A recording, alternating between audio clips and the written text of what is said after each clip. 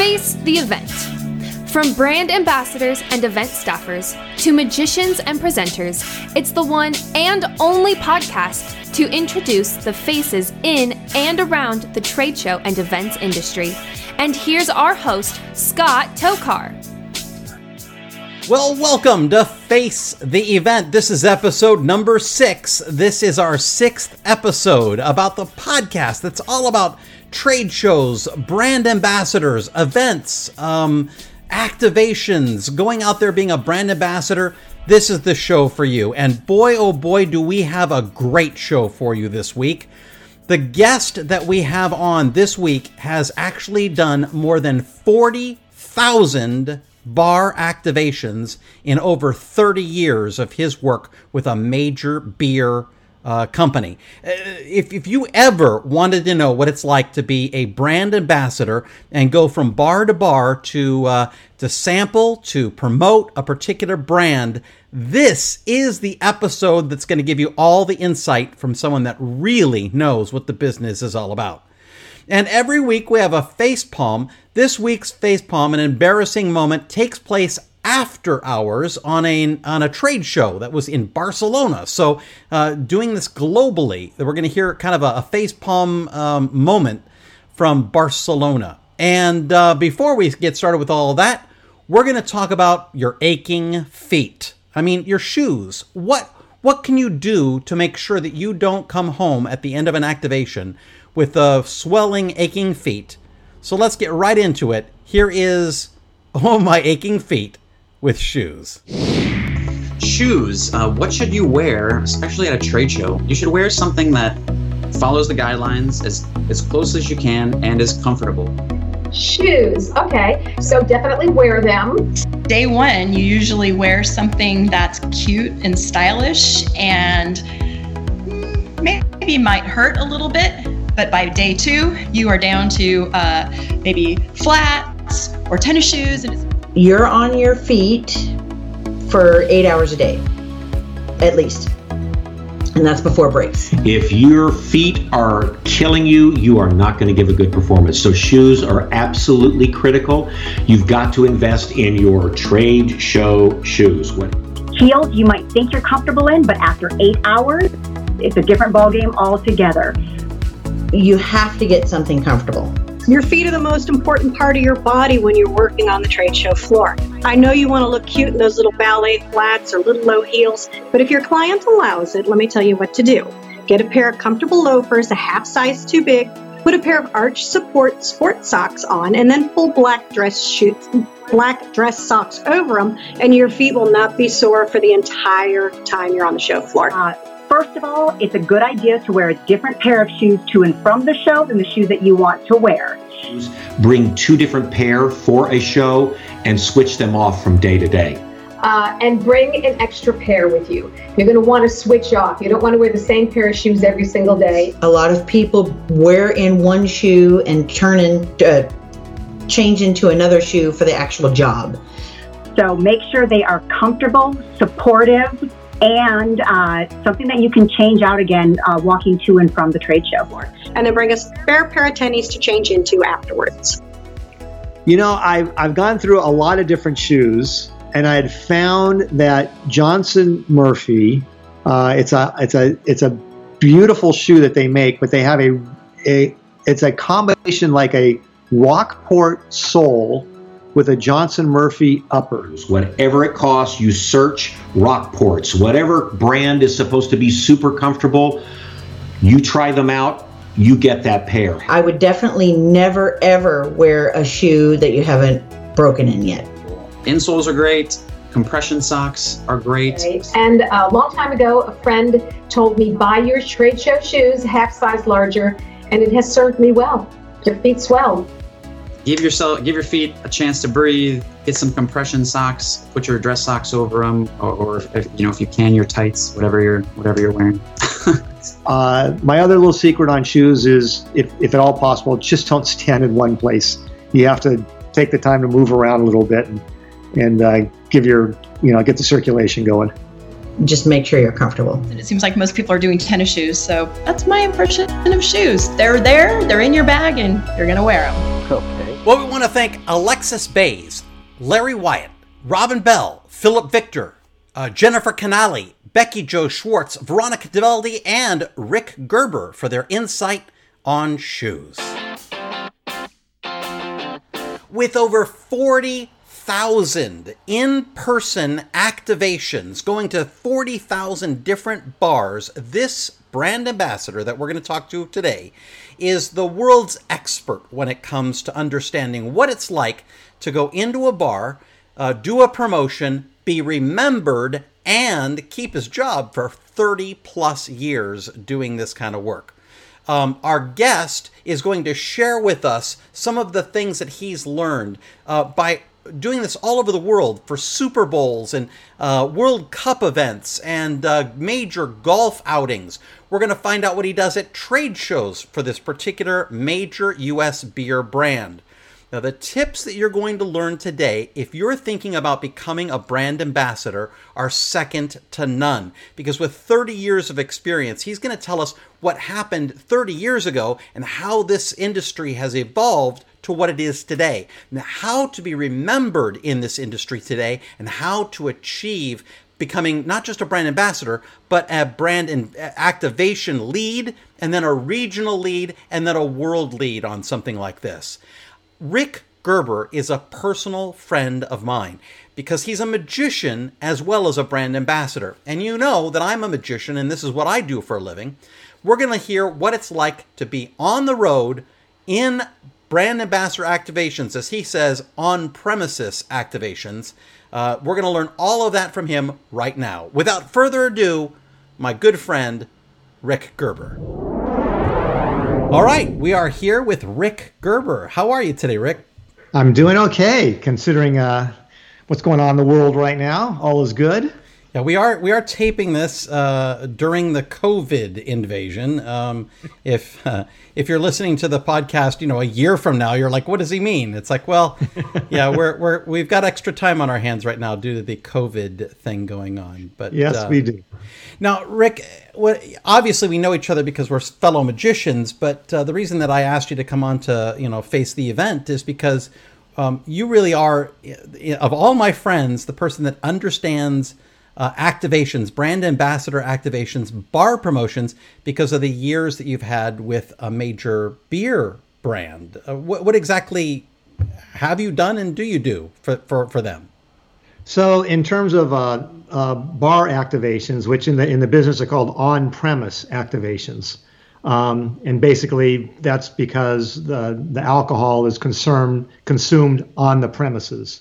So for on-premise activations, it's gone through in the years I've been doing this, it's gone through quite an evolution. It used to be just the Wild West. You could do anything you needed to do to sell a product, and then it became more and more restrictive, and which for me became a good thing because that actually it meant they had to be more creative.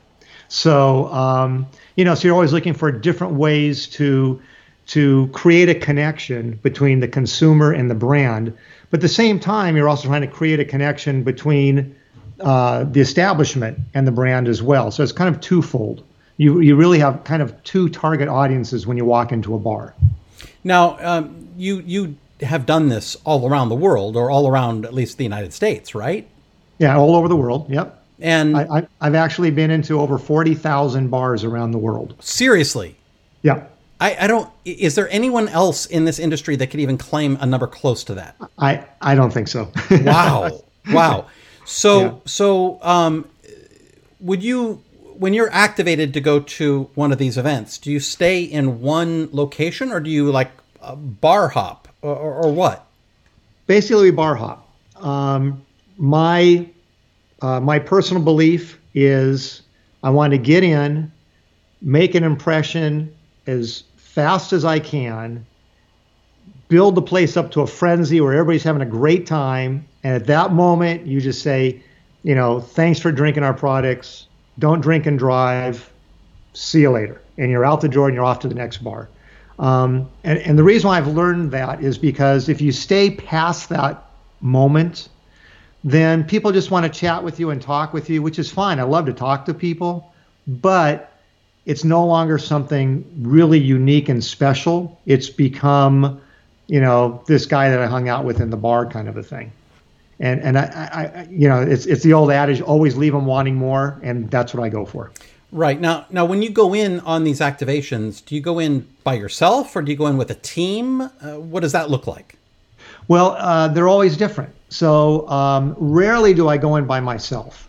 Usually it's the local distributor of the brand that's brought me to that account, and they'll make the introductions. They'll introduce me to the owners or to the managers, and fill them in on what I'm doing.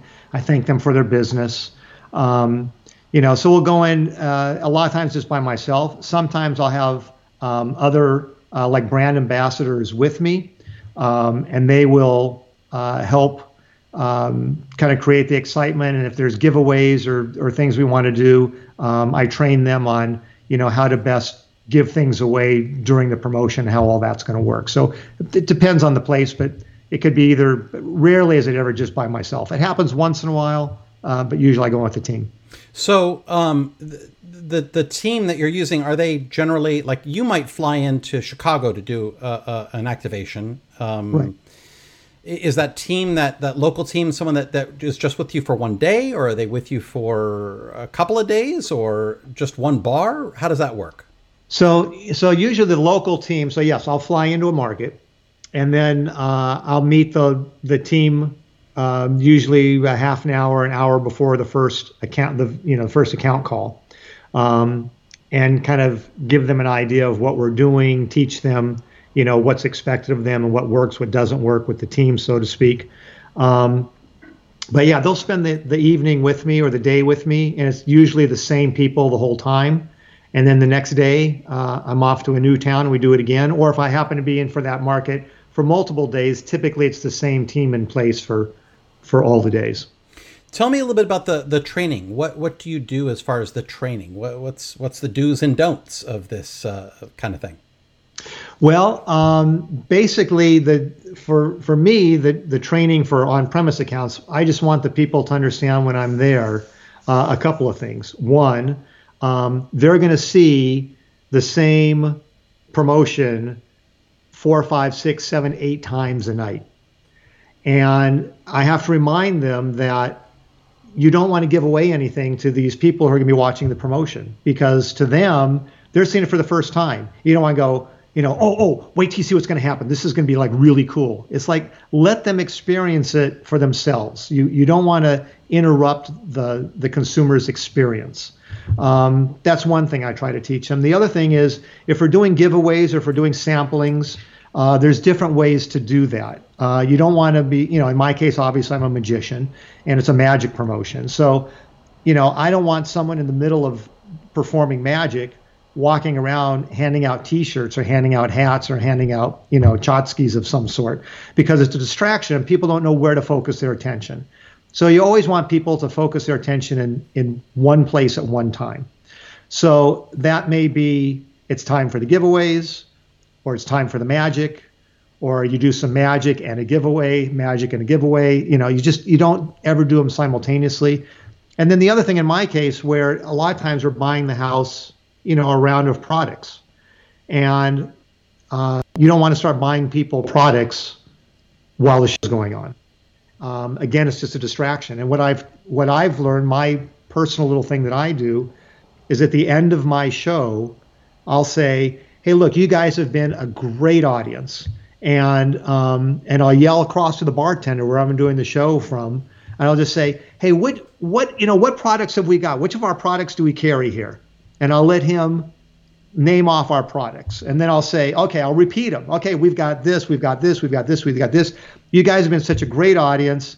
If I just mentioned a brand that happens to be one that you drink, we're going to buy the house around, and I'd love for you to have one on me. And if I just mentioned something you've always wanted to try, now is a great time to try a brand new product, because we're going to give you a chance to try these products.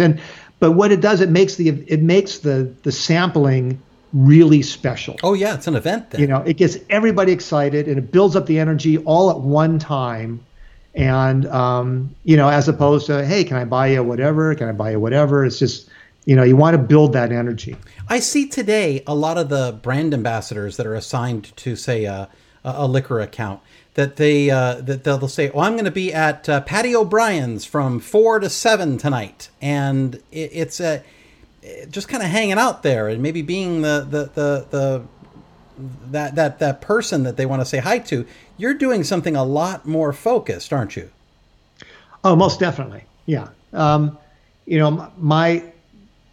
Basically my goal is to create a fond, happy memory that you can immediately relate back to the brand. And that's, in a nutshell, that's what I do. I want to create fun. I want to create excitement.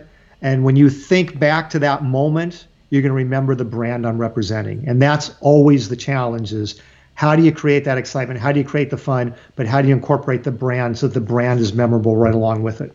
So obviously our podcast is really aimed towards people that are in the event space and the brand ambassador space. So let's chat a little bit about give me your ideal brand ambassador. What do you look for? How can I help myself get hired to work for people like you? First and foremost, you just have to be a people person. Courteous. You can't get flustered. You're going to meet all kinds of people, and they're all, potential customers. And plus you're in somebody else's account. And I actually don't even like to say the word account. I like to say you're actually in somebody else's home. When you're in somebody else's bar, you're in their place of business. That's like their second home. And you're a guest in their home, and you're interacting with other guests in their home. And you don't want to embarrass your host. So it's kind of an approach where you just want to, you want to treat everybody with respect, and you have to have good people skills and be willing to just walk up to a total stranger and start communicating with them. And it's hard to find those kind of people. But it's interesting because once, and I'm going to relate back, at one point I had trained another magician that I was going to work with for the company. And I was explaining to him that in some bars, the best thing to do is jump up on top of the bar, get everybody's attention, and do some magic for them. And he was like, "What? It's like in a bar?" And I was like, "Yeah." And so I went in, I showed him a couple of times. You go into a bar and you get up on top of the bar and you yell out, "Hey, can I have everybody's attention for just a moment, please?" And the place will go silent. And you've got about less than 10 seconds to do something really good before you completely lose control of the situation. But after you've done enough times, you know what's coming, and you're going to grab these people, and they're about to have a great time. But there is that moment of fear when you first get everyone's attention in a loud bar, then you can hear a pin drop, what's going to happen. And I remember the first time this guy did this. He got up on top of the bar and he did that, and it was great. He knew exactly what he was going to do. He got everybody's attention. He got everybody going, and it turned out to be great. But you have to do it that one time. Once you get past that fear, then it's there. And you can't just don't let fear hold you back. You got to be able to get out there and do it. So what about I'm thinking more about the complimentary staff to you, the ones that are handing out samples or T-shirts or that kind of thing.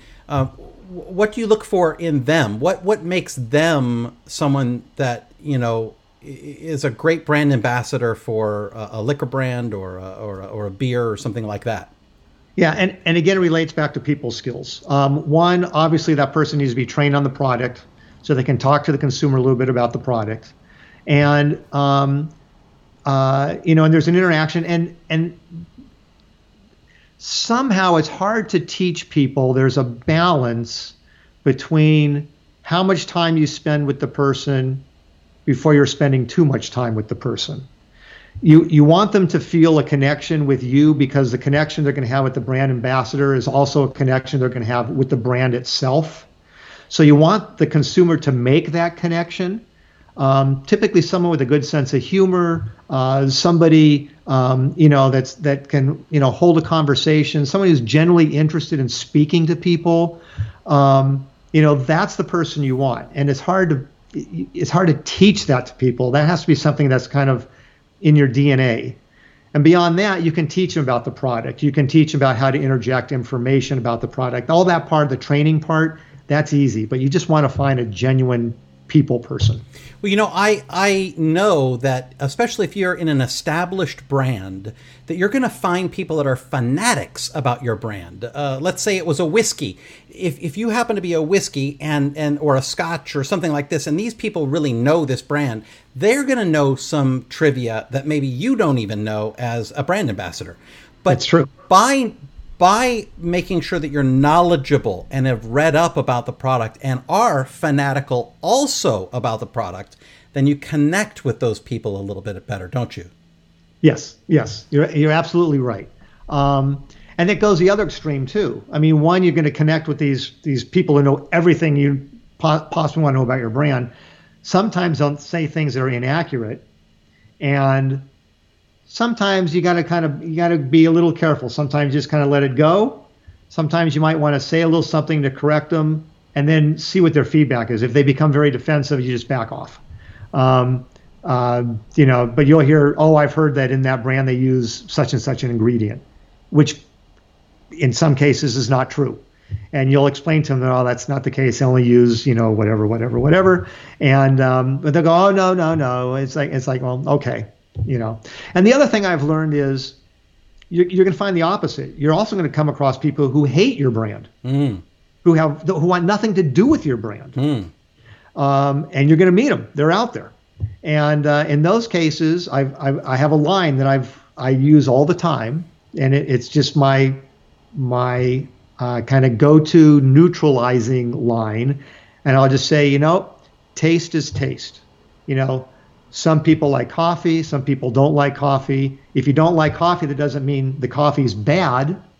It doesn't mean the coffee's no good. It just means that's not the taste that you prefer. So you don't challenge the person, but I've always kind of used a little bit of analogies, taste is taste. And, if that's not a taste you prefer, I get that, that makes sense. That does make sense. Just leave it at that. That's a much better answer than one that I would probably come up with. Like, as soon as they start buying rounds of drinks for this bar, then I would understand that they're your friend. But right now, right. Yeah. So there might be some difficulties too, though, on some of these activations, other than people not appreciating the brand. Maybe there might be some harassment elements, or maybe some your brand ambassadors might try to drink some of the product while on the job. That might make them not have the best judgment. How does that work? And every company is different on that. I always tell my brand ambassadors that I work with that, we're going to hit 6, 7, 8 bars tonight. So, think about it. If you're going to try and drink a product at each bar, by the time you're bar number 3, you're done for the night. So it's all about pacing, and it's about understanding really what your focus is on. And the focus is not, drinking with these people. And some people insist you have a drink with them, and a lot of times my answer will be, hey, I appreciate it. I've got a cold one sitting up at the bar right now, but thank you. You always thank the person. Don't just say no. Just always let them know that you appreciate the offer, because they're being very sincere when they want to buy a drink or they want to have a drink with you. They're being very kind and very nice to you when they offer that. You think about it. When you go into a bar and you meet someone and someone says, "Hey, can I buy you a drink?" There's a connection there, and there's a real sincerity there. And so you never want to make the person feel bad for offering to buy you a drink. Good point. So are there any tips or tricks that maybe you can share with us? First off, maybe I should ask, getting hired? Do you hire through an agency, or how do the people that are your brand ambassadors that are helping you, how do they get connected to a brand like that? And again, every city is different. Every distributor is different. Sometimes they'll go through an agency. Some of the distributors, which I always think is a great idea, is they will hire bartenders to come out with us and do these promotions. And they'll be the ones handing out the T-shirts, and they'll be the ones talking to the people. And it's great because bartenders have typically all of the things you're looking for, in a brand ambassador. They're good with people. They're around people who've been drinking. They get it on many, many levels. So I usually don't have a say in who they pick and who is with me. That's usually determined at the local level. Right. So in your case, it would be their local distributor of that product that's helping with that support, right? Correct. Right. Exactly. Right. And so is there a look or an age that you're looking for? Again, it depends on the brand. Most alcohol, their target age is 21, 35. So, you want to try to find somebody a lot of times in that demographic. It's interesting because I'm no longer in that demographic personally, but what I do is so unique and so different. Everybody just loves it anyway. So I've never had an issue with that. But yeah, typically you want to find somebody that's in the same demographic as your target market. What about your management duties? Obviously, you're the one that's probably hopping in the van with everybody and going to the next bar. Is there any management concerns or duties that you're involved in that might be interesting to our listeners?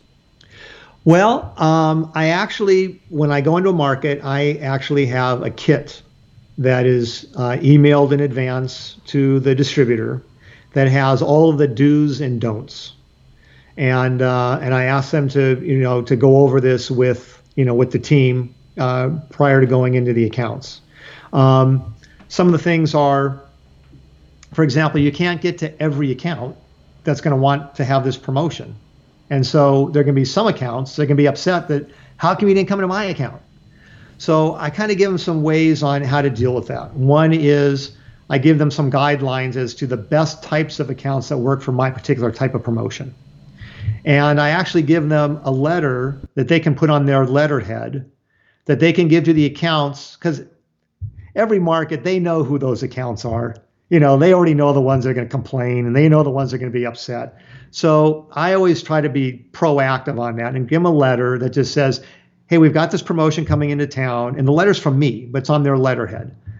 Basically, it says, unfortunately, I have some guidelines that are required for the types of places that I visit. And unfortunately, your account doesn't work with these guidelines. So unfortunately, I'm not going to be able to come in. But your distributor has assured me that he's got some very exciting promotions coming up down the line that he's very excited to working with you on. And that way it diffuses the whole thing. And, so you can deal with those people. The other thing I do is a lot of times the accounts they'll own more than one account. And they could be great accounts. There could be a guy that owns 3 or 4 accounts in a town, and they're like great accounts. So, but I usually recommend, rather than spending, if we're only going to hit 8 accounts in the night and 3 or 4 are going to be for the same guy, you're really not spreading it out that much. And so I suggest you go to them ahead of time and say, look, we've only gone from a limited amount of time. We want to hit as many accounts as we can. Which of your accounts would you like us to come into? And let the decision be on him. And if he starts complaining, well, can't you do all of them? Then, you can kind of deal with that. But usually, very rarely is there an issue with that. They'll usually pick the one account that they wanted to go to, and that's it. The other thing is if the time is posted that we're going to be at the account, never be late. And it's a courtesy. And plus, if you're late, it just makes you look bad. And if you're early, people who wanted to come to see the promotion, they get there on time and they've missed half of it. So you really have to be, you have to be conscientious of that. So what I typically do is when we do these promotions, I have an A list and a B list of accounts. The A list are the ones that we are definitely going to hit. The B list is if we're a little ahead of schedule, or if we happen to go into an account that's just really slow and there's hardly anybody in there, we can get in and out pretty quickly. What accounts can we go visit that are going to be just surprise accounts that we can just go in and show our appreciation, just surprise them? And so so that way we never stop moving. We're never sitting around going, well, what do we do now? We got half an hour to kill. The way I look at that is, these people are spending a lot of money to fly me into their market, and I want them to get as much value out of this as possible. If you're sitting around doing nothing, there's no value in that. Now, we had discussed before we started this interview the differences over time that some of these promotions have taken. So, like, how are these on-site promotions different today than they were, say, 10 years ago? 10 years ago? I'll go back a little further than that. Okay. Because I've been doing it longer, and to me it's really interesting to see the evolution of where it's gone. Because there used to be the phrase responsible consumption of alcohol never existed like 20 years ago. It just never existed. People would just, it just didn't happen. So as a result, when people would go in and do promotions, they would just, people would just drink. And, eventually, thank goodness, that has evolved. And people are now, taking more responsibility for their actions, and they're drinking more responsibly. So the promotions have changed along with that. It used to be, you do chugging contests. You would do just all kinds of, just crazy things, especially like during spring break promotions. They would take like a dog bowl and fill it up with the product, and you had who could lap it up the fastest, and just crazy things that we used to do. And those, I call those the Wild West days. So those days have gone. But the one thing, and then it came more to personal interactions, creating a connection between the promotion and the brand, or I should say the consumer and the brand. And so you had to make adjustments for that. And that meant, spending more time with the consumers and, letting them get to know you as a brand and you getting to know them. So with that said, you want to create a moment that when they think back to the fun that they're having, they also remember the brand. Today, a lot of promotions have gotten away from that, and now it's all about sampling count. It's about return on investment. So they want to know, if you went into this bar and I spent X number of dollars on this promotion, how many people sampled my product? And that's how they equate the value of the promotion. And there couldn't be, it's horrible. It's a terrible way to think about a promotion. So, because what you have now is these brand ambassadors whose main intention is just to hand out samples. And in some cases, they go in and they'll buy the house a round of whatever the product happens to be.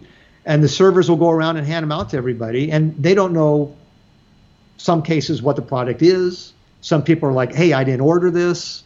They don't know where it came from. You've totally missed this opportunity to create a connection between the brand and the consumer. So that's a trend that really bothers me, and I really hate to see it going that way. But I'm seeing more and more of that. I'm going to add a little something to that. I've gone into bars and accounts 10 years later, and people will come back to see me because they remembered me from 10 years ago, and they will ask me to perform a certain trick for them because they remember it 10 years later. And that's the kind of impact and potential that these promotions have, that someone's going to remember it 10 years later. And that's the direction people should be thinking. They shouldn't be thinking now in the moment. They should be thinking, how do I build this relationship that's going to last? You know, that's interesting. I think that goes for a fun promotion, and it also goes for even if you're representing spirits. Yep. I happen to know a brand ambassador. He's corporate level brand ambassador. He travels to very high level events, but he is a whiskey sommelier. This guy knows everything you'd ever want to know about whiskey, and because of his knowledge and because of that, you'll see him on YouTube in talking, but you'll also, when you get a chance to speak to this guy, you won't forget that you spoke to this guy. He's got the Scottish brawl to him that he's genuine. So you don't forget that. So if you're doing your job right, it seems to me that you won't be forgotten. Exactly. That's the whole idea. So, any last minute tips or things? I mean, if you're just getting into this business as a brand ambassador, let's say you were hired, in your local market and you've been assigned to go to X amount of bars or whatever. Any tips or tricks or things that we could share with the audience? One of the things I kind of like to say is take control of your own environment.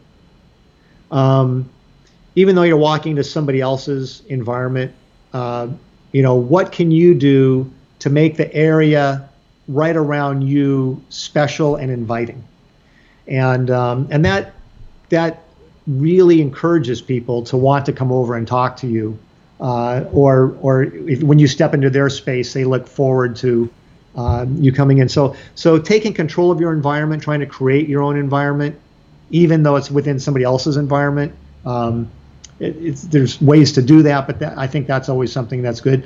The other thing is some little tricks and tips I've learned are, as a man, if I'm walking up to a couple, I always make sure to interact with the man first. I don't know what the relationship is between this man and the woman, but I want to make sure that he feels comfortable before I start talking to the woman that he's with. So the little things you just have to just be aware of, where, you've got, it's that first impression thing. You have just a moment to make that first impression. You want to make it a good impression, and you don't want people to be, somehow feeling defensive right off the bat. You don't want to have to, dig through that hole. What other little tricks and tips?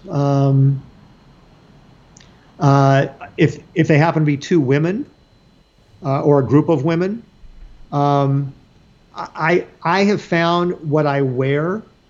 I try to make the brand I'm representing pretty prominent, so that when you walk up to the person, they kind of have a sense it's going to be promotion, and you're not there trying to hit on them. You're not trying to, you're not trying to make anybody feel uncomfortable. So that's one of the things I kind of do, is what I wear helps me break down that initial barrier. Let's see, what else is there? That really works well if you're representing an Irish whiskey and dressed like a leprechaun. Absolutely, yeah. They know, yeah. and quite awesome. And and with that said, one of the things I used to tell the ambassadors are, when I work with, like, during spring break and stuff, you're in bars, the men you're working with are going to meet women. The women you're working with are going to meet men.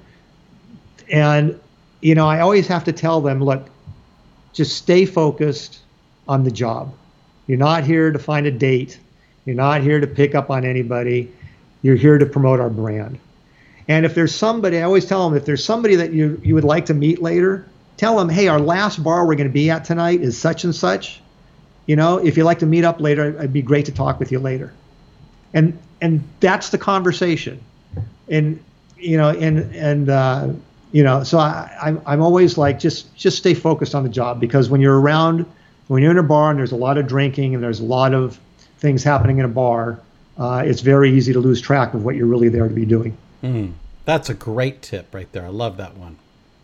Yeah. Well, Rick, I want to thank you so much for spending some time with us today. It's interesting to look from your perspective, not only through the years that you've had in this, but also from the unique presence of stepping into these promotions city after city. What do you say, 40,000?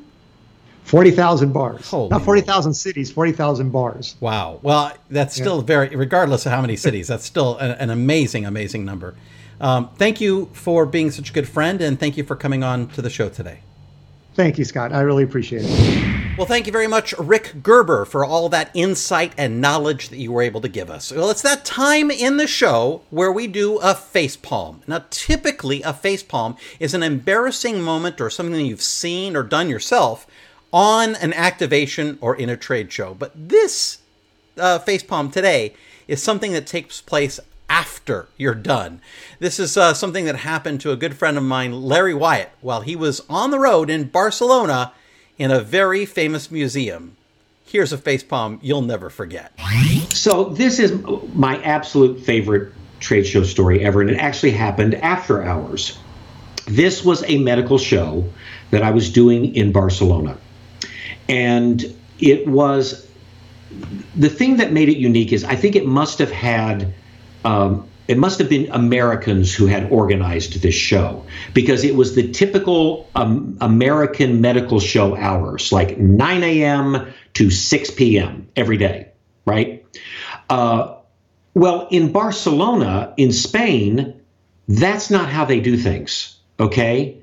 They don't get rolling till much later in the morning. They take a couple of hours siesta in the middle of the day. Things tend to go a little later. Then they go out and you have dinner at 10 o'clock. You may go to the nightclub at 1 in the morning, and it's just a different lifestyle, right? So I'm there with my medical client, who was a friend of mine. I had done many shows with her, so we were pretty close. And we were also good friends with the media producer that had created all the media for the booth.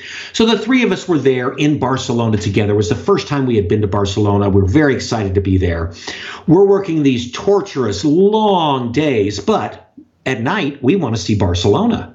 So the three of us are going out together at night, fabulous meals, walking around the Ramblas. We're doing all this great stuff.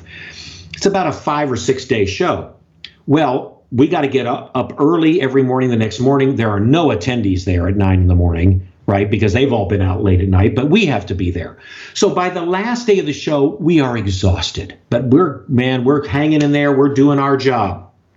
The only thing that we had not seen that was on our bucket list to see was the famous modern art painter Juan Miró. Was from Barcelona and has his own museum in Barcelona, and it was supposed to be fabulous. We wanted to see the Miró Museum. So we looked it up. This is our last day in town. It was open. Show closed at 6 o'clock. The museum was open till 7.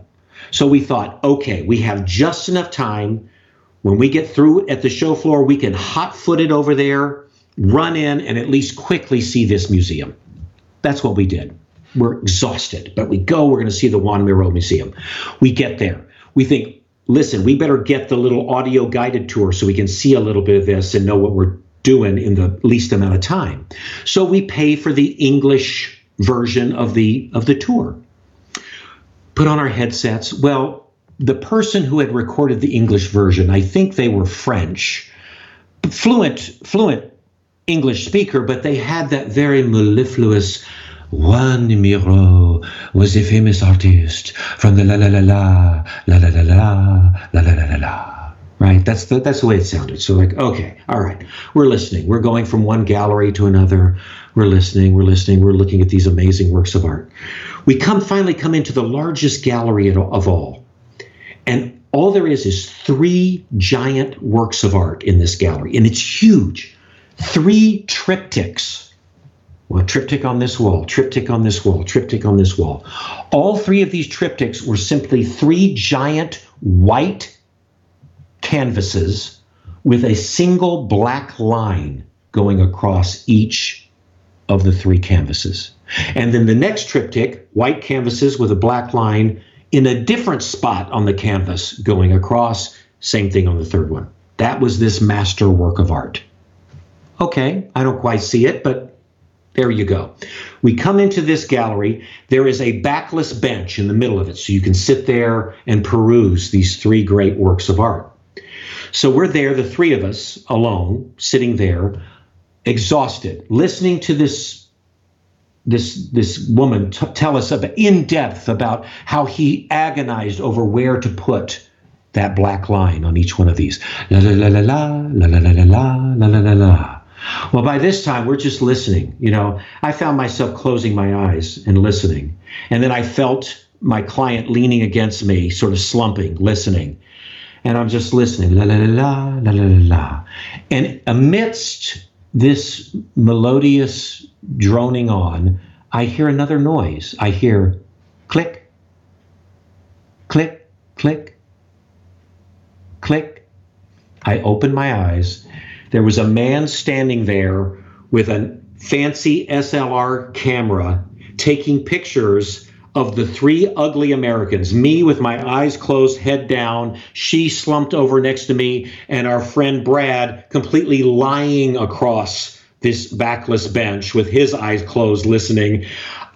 We opened our eyes and saw this. It was the most hysterical thing we'd ever seen. I only wish we had chased this guy down and begged him to send us pictures of what we must have looked like in this great museum, just apparently asleep, draped all over the furniture. It was an absolute priceless moment.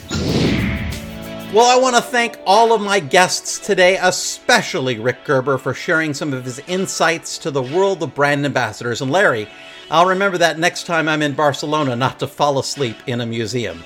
Well, I hope that you will join us next week here on Face the Event. Subscribe to this podcast. We're on Apple, we're on Stitcher, we're on Spotify, we're on Amazon Alexa. We are just about everywhere you can find a podcast, so please subscribe. And will you do me a favor?